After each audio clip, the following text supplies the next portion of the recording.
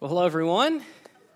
Hi, I'm Stephen. I'm one of the pastors here. It is so cool to be here in Avon with all of you, and usually I'm in West Bridgewater, and this weekend they'll be joining us via video, which I just love the fact that as one church family that exists in 3 towns and really scattered all over the South Shore, we can come together at times like this. I just want to give you guys a quick update before we jump into the teaching and let you guys know what God is doing through the West Bridgewater location and how He is at work. It is so exciting to see. Our grand opening was just over a year ago, and God has just continued to grow what is happening there. We had our largest Sunday ever just this past Sunday. We had 437 people at Grace Church in West Bridgewater. Isn't that awesome? We are so excited about it. And listen, to Avon location here, I want to thank you because it's because of your prayers and your generosity and your compassion and your help that God is at work in that community in that way. I love just seeing more and more stories of life change. One of the cool things that we have been able to do at our location is open it during the week as a nonprofit coffee shop called The Bridge. Have you guys heard of that? A bunch of you guys have come by. It's open Monday through Saturday, and it's a nonprofit, and all of our proceeds go to Manna Worldwide, which we partner with for trips like Guatemala.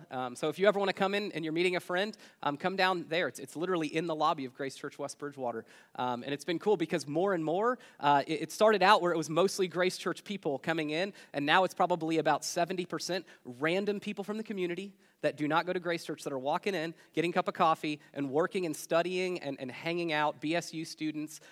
We had an office trivia night on Friday night, hosted by the worship director here, Joe, and the media director, Matt. So if you, just a few minutes ago, if you were standing here and you were thinking, that Joe guy is just not talented at all, you should have been at the office trivia night because he's got a little bit of talent, and it came out when he was hosting it. It was so much fun. It was a packed room of people I'd never seen in my life. So I am just very excited to be here with you. Whether you realize it or not, there's a lot of collaboration that takes place in our teachings every week. What happens here happens in West Bridgewater and happens in Braintree. Pastor Sean and I meet every week to plan out our teachings together, or if Ken is preaching, or if Taylor's preaching, we plan it out together, and then they steal all of my good ideas, and they act like it's their own, and then you quote them later, and you're like, man, this guy's really smart, that's okay, but in all seriousness, it's really the other way around. Just collaboration allows us to be able to teach more effectively. I have been watching a lot of that TV show, I should know the name now, the Great British Baking Show. Anybody ever watched that before? Okay, a few of us have. It's guaranteed that show will make you happier and fatter at the same time. Because it's like there's no conflict in the show. It's just 10 people baking in a tent in the middle of England, and they're just happy all the time. Even when they go home, they're just happy. It's amazing. I'm like, is this what England is really like? I want to go. But then you're like eating these things that you didn't even know existed. And you're like, well, now we have to bake cookies for no reason. I'm not even hungry, but now I am. I'm not a good baker. I can't even say the word. I gave up on that when I was a kid. I tried once with my brother together to make butterscotch pudding. And we failed because we were like reading the recipe and it said to put like a 1/4 teaspoon of salt, but I didn't know what TSP meant. And I was like, my brother was like, what is TSP? I said, it's cups. And he said, well, no, it's not. I said, it's just spelled differently. I think that's what it means. So we put a cup of salt in. And some of you, wow, you are really dramatic for putting you didn't even know existed. What happens when you put too much salt in? That's all you taste, right? Like it affects the entire flavor. Some of you might know from experience. So we put it in. We didn't realize it until after the fact. And then we were so excited. And then we took that first spoonful. And it was just horrible, right? Like that's all you taste. That's the only flavor that comes through. Because salt is like this powerful ingredient that even if you put everything else in the recipe correct, salt can overpower it and can affect the entire flavor, right? That's how our faith should be in all of our relationships. Faith should be the most powerful ingredient that affects every relationship, the flavor of every relationship in your life. And as we close out this series, Relationship Status, we've been talking about the different relationships in your life and how really everything in life comes down to relationships, right? Like your circumstances are almost secondary to the people that you share the circumstances with. Your joy and your contentment in life is more about the people that are there for you to help walk through it with you. And so we wanted to dedicate a few weeks by looking at these relationships that we have and how we can develop healthy relationships because we believe that that is God's intention. And so as we close out this series, what I want you to ask yourself is how is your faith, how is your relationship with God having an impact, changing the flavor of the other relationships in your life? Like, is your marriage being affected because of your faith? Is your relationship with your family, has it had any effect or change because of your faith? Are your friendships being changed? Are you a different friend now than before you started to follow Jesus? Because that's God's intention. And so I thought, let's step back from this conversation and almost like an overview. I call this balcony time, where you're kind of looking and examining your whole life from above and ask yourself, is your faith having an effect on the people around you? Because if it's not, if your marriage looks exactly as it would if you weren't following Christ, then you might not be as close to God as you think you are.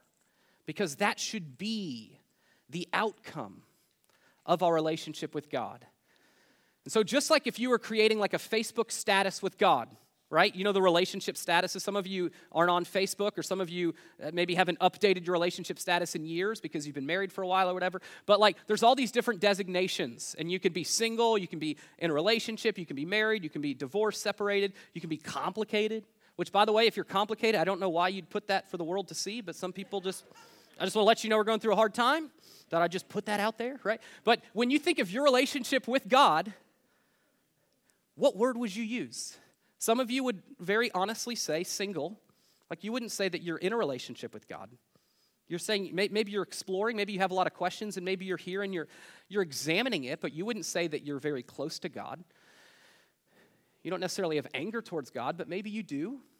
But you wouldn't say that you're married. You wouldn't say that you're in a committed relationship with Him. Some of you would say you're in a relationship, but you'd honestly say maybe you're not all in yet. And you know that there's areas of your life that you're taking steps, but you know people in your life who are truly sold out to God, and you're not quite there yet. Some of you might say you're separated or you're divorced.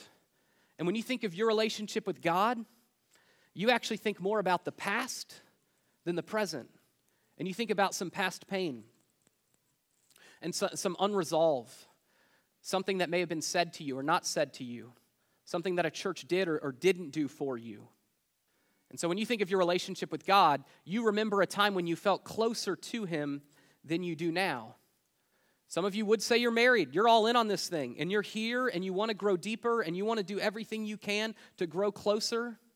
But even then, ask yourself, in what way are the relationships around you being affected by your relationship with God? Because Jesus, he says this, John 13:34, just love each other, just as I have loved you. You should love each other. Your love for one another will prove to the world that you are my disciples. The way we love. That the way we determine our relationship status with God, it's not about church attendance. It's not about how much scripture we know. It's how we love. He's saying that's the primary indicator. Is how are the relationships and the people around you, like how are they being affected because of this God thing in your life, because of your faith? Because if they're just separate, that's not God's intention. And that's why I've been so excited to have this conversation over the past few weeks, because I think God has an awful lot to say about our relationships, about the people in our lives, and I think His intention is that we have healthy marriages and that we have healthy families and that we have healthy friendships. And there's only so much we can do as an individual, but we can do our part. So He says, love each other. So what kinds of effects should a healthy relationship with God have? What does that actually look like? Because I think for some of us, like when we think of relationships in our lives, we might quickly go to anger. And there might be one relationship that overshadows all the rest, and that's the thing that keeps us up at night. Maybe we're struggling to forgive someone that might not ever ask for forgiveness.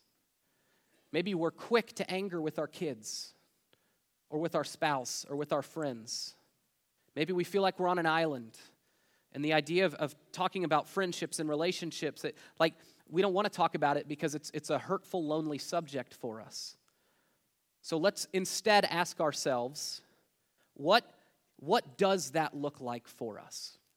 If I'm truly following Christ in the way that he wants me to, how should it affect? What should it look like? What should be the remnants of that? I want to look at a passage in 1 John chapter 4, 1 John chapter 4, where it's almost a display for us of what this looks like in a practical sense. 1 John chapter 4, verse 14.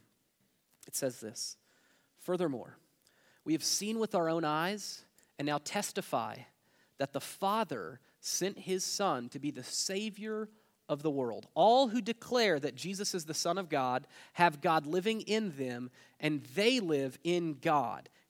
John's saying that like you have a completely new life. If you have turned from your sin, from your disobedience to God and your selfishness towards others to follow God, then it's not just a Sunday thing. It's not just a Saturday thing. It's not just a weekend thing. This changes everything in your life. You have a completely new life. Verse 16, "We know how much God loves us, and we have put our trust in his love.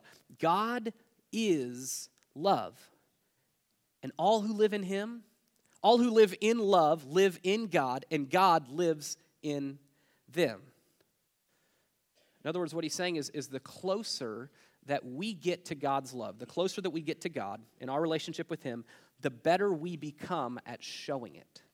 The closer we get to God, the better we become at showing it, because God is love. So his followers should be too. Like that's the manifestation of our lives. If I say I'm following Christ, and Christ says he is love, then my life should be display of his love. Like how can I be following someone who in the very principle of who he is love, I'm saying I'm committed to him, but that's not lived out in my life. So it's saying the closer we get, the better we become at living that out and showing that to the people around it. The more that I understand the love of Christ, the more it should be evident in my life. The more people should start describing me with the same qualities the Bible describes the love of Christ. So a few weeks ago, there was a power outage. Who had a power outage a few weeks ago for the big storm? It was like on a Friday night. A bunch of us did. My family did, and we don't have a backup generator. Who has a backup generator? And like the power outage comes, no big deal. Few of us do. I do not. So the power outage comes. We tried to make it an adventure for our family. We got out the flashlights. We lit a candle. We told ghost stories. That didn't help because my daughters are 4 and 2, but they got really into it. And then they didn't sleep for a while, and I don't know why. It was a lot of fun, but then the power finally came back on, like in the middle of the night as we were sleeping, and we woke up the next night and there were like random lamps on that we had left on before. You know what I'm saying?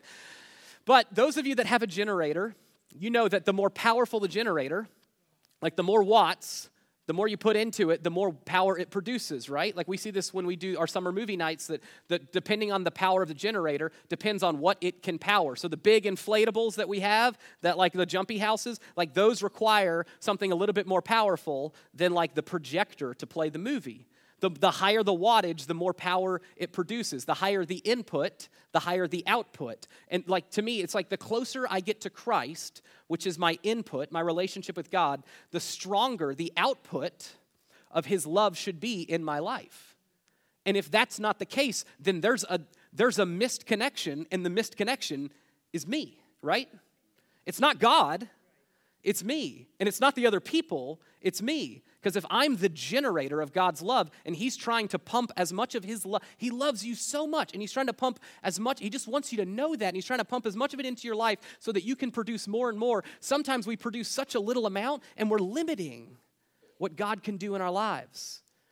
And it's because we've set a low wattage for ourselves, because the only time we check in with God is for 30 minutes a week. God's saying, if you want to up the wattage, you got to spend time with me. Like the amount of time in your schedule, if that was just a direct reflection of what you loved, would your schedule show that you loved God more or Netflix more? Right? We know that. We laugh because we know it's true. God has something so much better.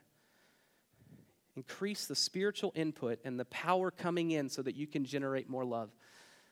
Let me give you a few practical ways to do that.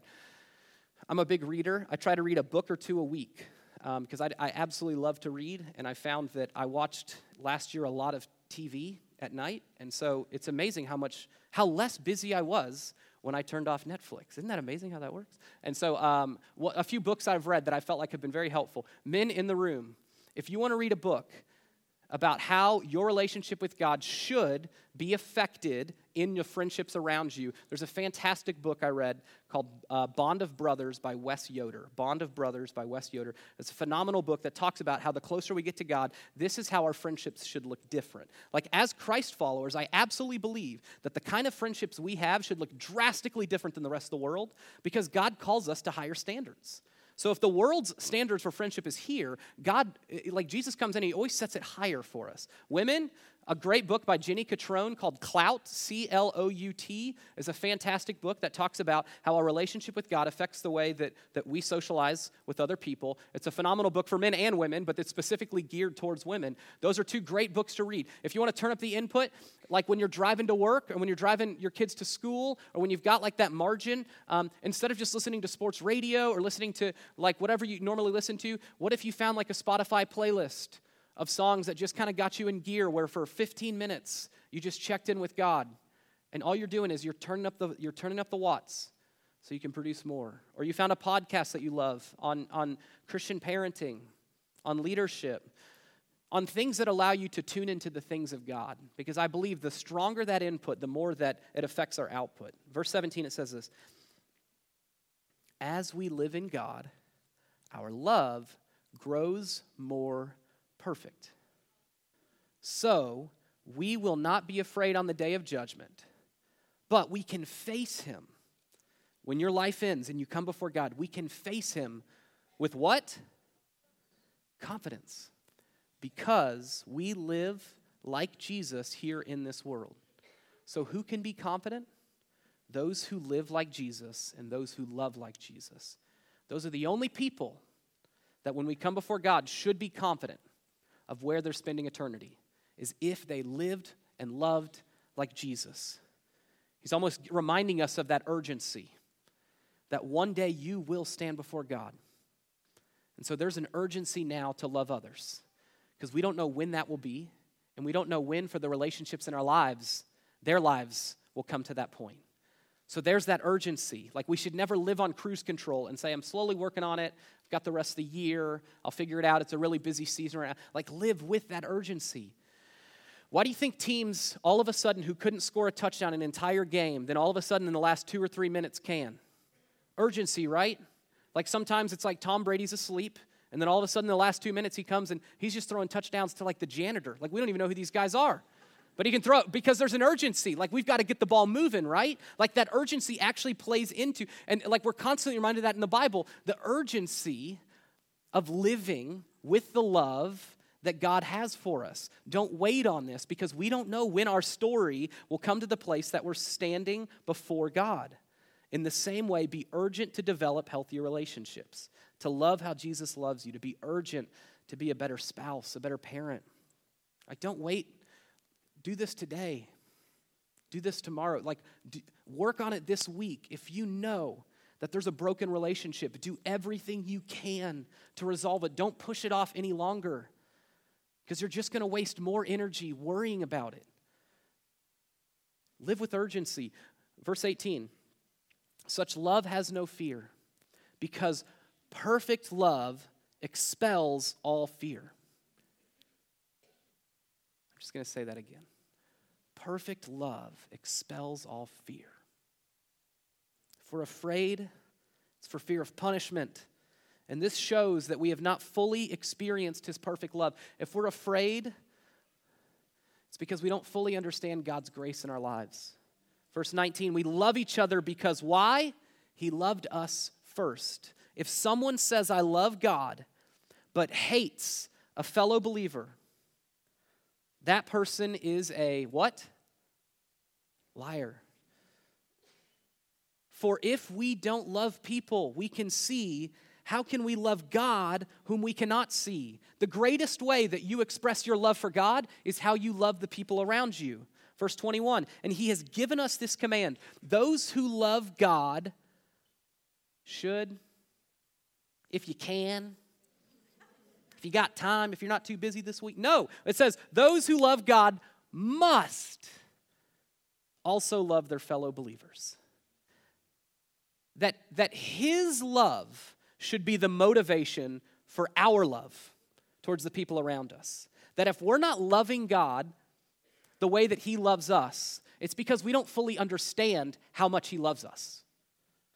The more love you receive, the more love you want to give away, right?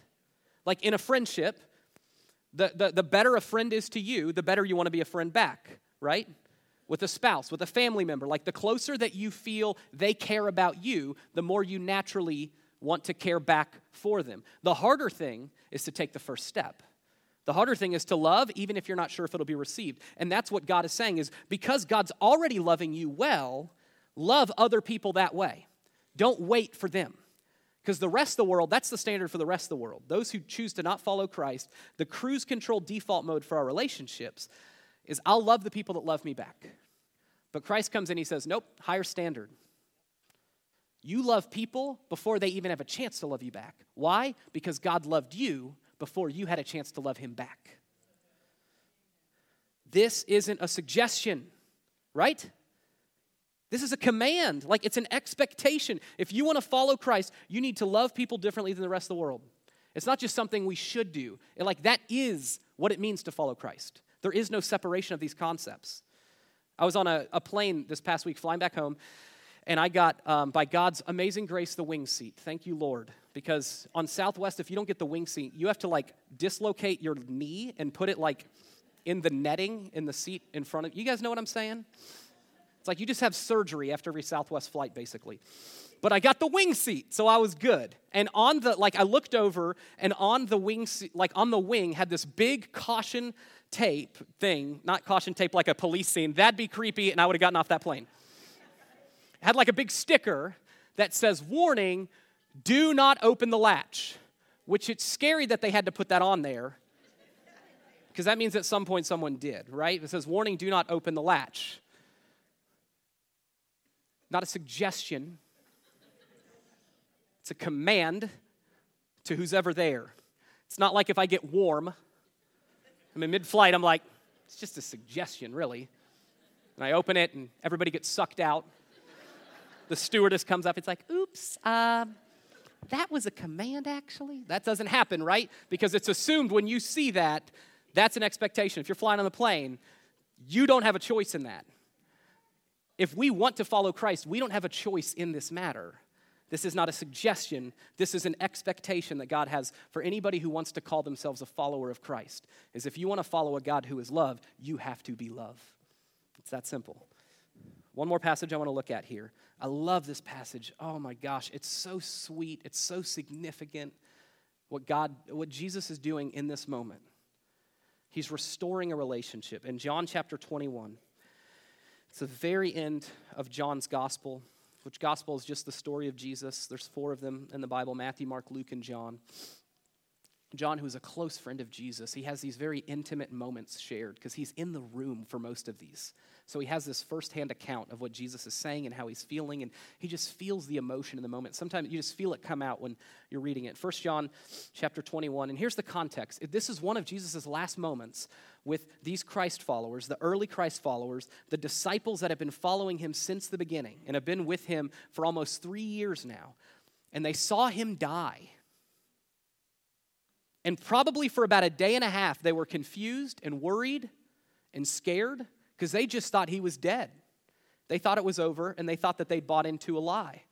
And then Jesus got up, and he kicked the rock aside, and he just started walking around. And I can't imagine what people were thinking after that, because he walked around for several weeks before he ascended to heaven. And I just imagine that as he's walking through the streets, people are like, I saw that guy die. Is that y'all? That's that guy that died. Right? All those conversations are happening, including the disciples, who even though Jesus said this was going to happen, it's still hard for them to believe. Why? Because they saw him die. And so John even reminds us of that at the very beginning of the story. John 21, verse 12, it says, Jesus says, "Now come and have some breakfast." None of the disciples dared to ask him, "Who are you?" They knew it was the Lord, which is John's little reminder that they were a little freaked out. They're like, we knew not to ask him. Like, it looks like Jesus, but it's like, didn't he die? Like, they're a little struggling with this. And John's like reminding them, it's like they knew not to ask him, even though they knew what he looked like, but nobody's like, you're Jesus, right? Like, they knew not to ask him because he's like, I said this was going to happen. Verse 13, then Jesus served them the bread and the fish. This was the third time Jesus had appeared to his disciples since he'd been raised from the dead. That Jesus cares for them, he loves them, he sits around a table with them, even the ones in the room that doubted and denied him while he was dead. He doesn't make them feel guilty for it. He doesn't make you feel guilty if you doubt him. He embraces your questions. He still wants to feed you and care for you. Like, to me, that's a sign of maturing faith, is can I care for somebody who's hurt me? Even if they don't ever ask for forgiveness. Like, they never turn to Jesus and say, hey, sorry that we doubted you.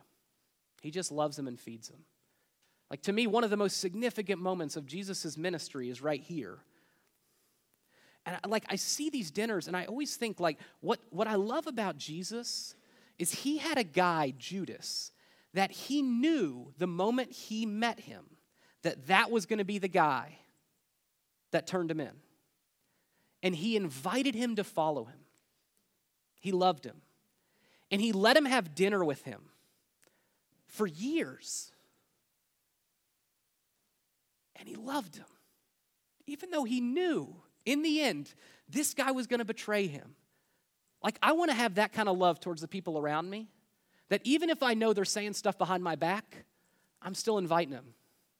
That's what I love about Jesus. So he has breakfast with them, and then after breakfast, verse 15, Jesus asks Simon Peter, Peter's like the head disciple. He's the oldest one by at least a few years. We know that from a few historical accounts, that Peter was probably relationally the closest with Jesus.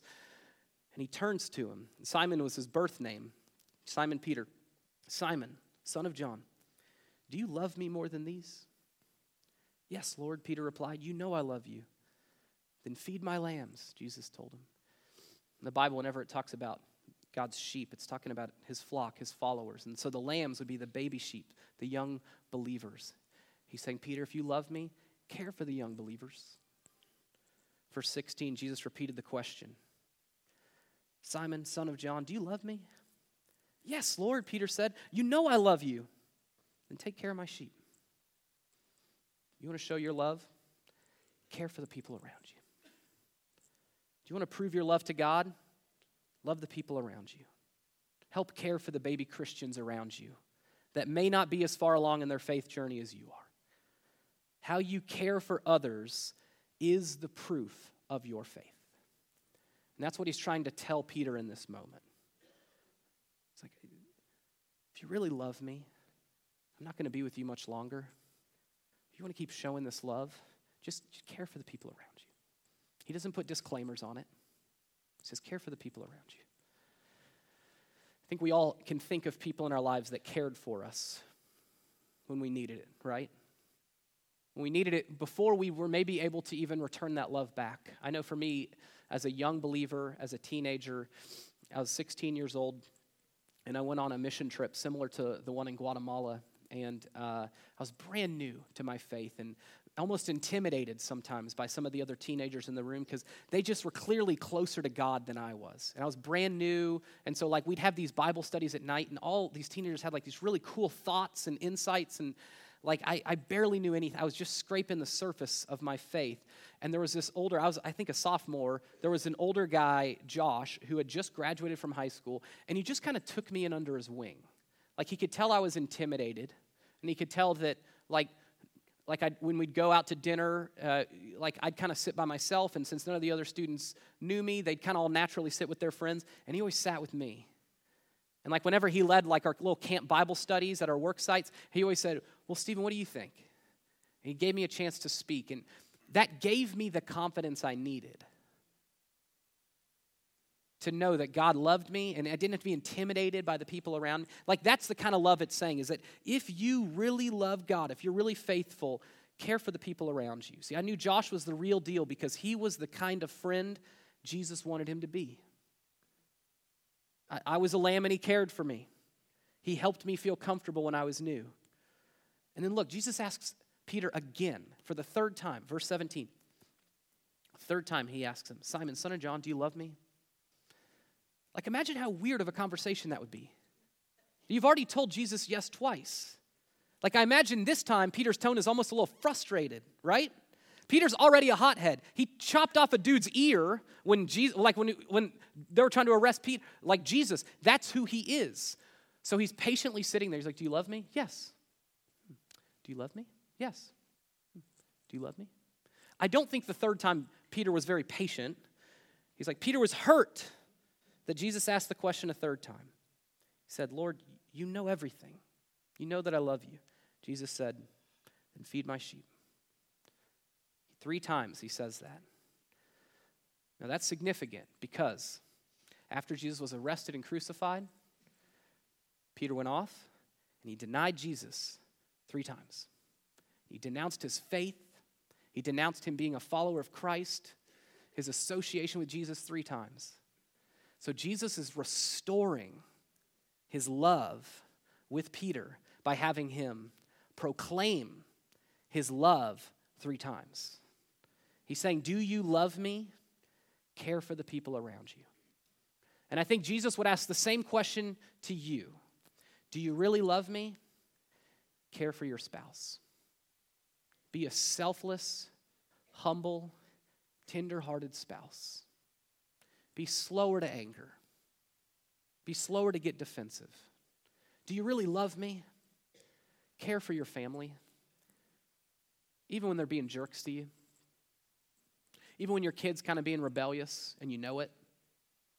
Even when somebody's hiding something from you. Do you really love me? Care for them. Do you really love me? Be a great friend to the people around you. Be an intentional friend. Be the kind of friend that your friends talk about when you're not in the room. Because you're the model friend. Because you're living to the higher standard that Jesus has for you. Love in such a way that you're modeling the kind of love Jesus had for us. A few weeks ago, I was in a parking lot. I love when people just aren't really paying attention to what's around them, and I get to talk about it later in front of all of you. We were in my wife and I were driving into a gas station, and there was a curb cut right here to go in the gas station, and there was one kind of way down at the end.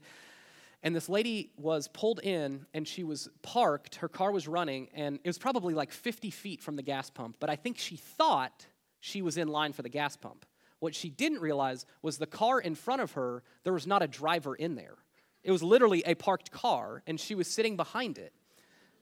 And we pulled in, and my wife, who's much more observant than me, points over, she's like, I think she doesn't realize that she's not in line right now. And she saw somebody else pull in and go into the car, and she's getting frustrated at the empty car in front of her, and she actually, you can see in a very New England road rage fashion that we love to do, starts to use some words that aren't in the Bible, starts to shout. She starts to honk her horn at this empty car. And I just have to look away because I don't want to see her laughing at me, but I'm obviously laughing at her. And finally, after probably 2 or 3 minutes of her honking, she finally kind of peers.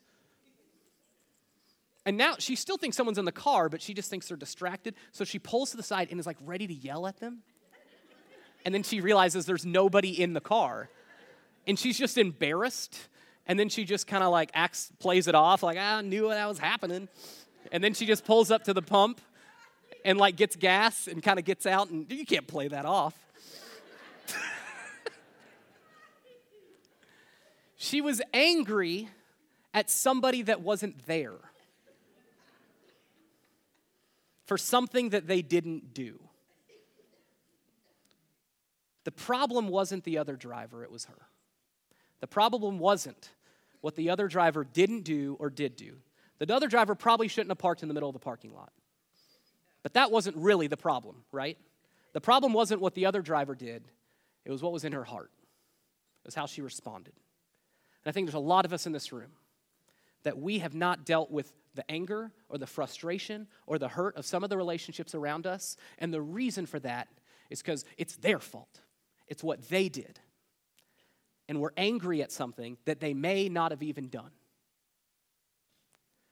God's not going to hold you responsible for what they did, but he will hold you responsible for how you respond to them. You can only control your response and your reaction. So you can sit behind an empty car all day and get mad, or you can move on. And I think there's a lot of us that, if we're being totally honest, we've just got to move past all of the wasted energy that we're putting towards that one broken friendship or estranged relationship or past hurt that we have that's just distracting us, and just saying, God, will you take this from me? I don't want it to slow me down anymore. Because I think every one of us has that person or has that group of people that we're allowing to be the empty car in front of us, that they're not even doing anything anymore. But we're honking and we're mad. And God's saying, just drive around. Don't let this hang you up. So I think a lot of us, when we think of our relationship status with God, it is complicated. And maybe that's why. For some of you, it's because you know that you haven't gone all in on this thing yet. And if you're being totally honest, you know that your faith you have not allowed to affect the other people in your life. It has no effect on your marriage. It doesn't affect the way that you respond as a friend. Maybe you need to go all in. Maybe you need to go from in a relationship or in an open relationship, a little bit of Jesus, a little bit of that, to fully going all in on Jesus. Finally turning and saying, God, I want to put you first. I'm tired of yelling at the empty car. I want to put you first. Don't let anything stop you any longer. Because until you go all in, until you turn from the sin in your heart and you say, God, forgive me. I want to live for you. I want to put you first. I want to do what you have for me instead of concocting this plan for my life. Until you do, you're putting a low ceiling on the potential of every relationship in your life because God has something better. If you want to have a better marriage, and you know that, and you would openly admit that you're not an A-plus marriage, sign up for Reengage in a few months. We have that coming. In fact, here's a practical way to do that. The communication card you have when you came in, just write down, I want to learn more about Reengage. Reengage is a course that we'll have here during the week at night. And it's like a video teaching, and then it's divided up into smaller groups. There are couples in this room that have gone through it, and it changed their marriage. If that's you, and you know you and your wife want to commit to something like that, sign up for that. If you want to be a better parent, here's a bold one. Ask your kids this week, what can I do to better care for you this week? See how they respond, because it might be different than what you think. And don't get defensive and say, well, that's stupid. You're not a good kid. Just listen. Be quick to listen, slow to speak. If you want to be a better friend, ask someone to coffee or to dinner or to lunch. Say, will you hold me accountable? Because I would guess that most adults in this room don't have anybody outside their family that they have asked to hold them accountable in their faith with God. We want to help you with that. In fact, the next teaching series we're doing over the next few weeks is a teaching series called Squad Goals. And we're talking about how to develop deeper, more meaningful friendships according to what the Bible has for us. Who's that person for you that you can get coffee with or dinner and just say, hey, can we commit to getting together once a month?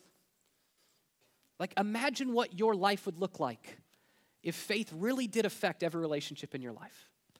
If your relationship with God actually made you a better spouse and caused you to be a better family member and a better friend. All of that is possible because faith is intended to change the flavor of every relationship in our lives. And it starts in our relationship with God. Let's pray together. God, I'm just thankful that you love us. And I'm thankful that you loved us before we could love you back, and that you love us even when we don't love you back, and even when we get mad, and even when we doubt. Just like Peter, even when I deny you, God, you still love us. You still invite us to the table. You take care of us. You give us a second chance. Thank you. God, I pray for anybody in this room, anybody that's here, that knows that they're not fully all in their relationship with you. God, right now,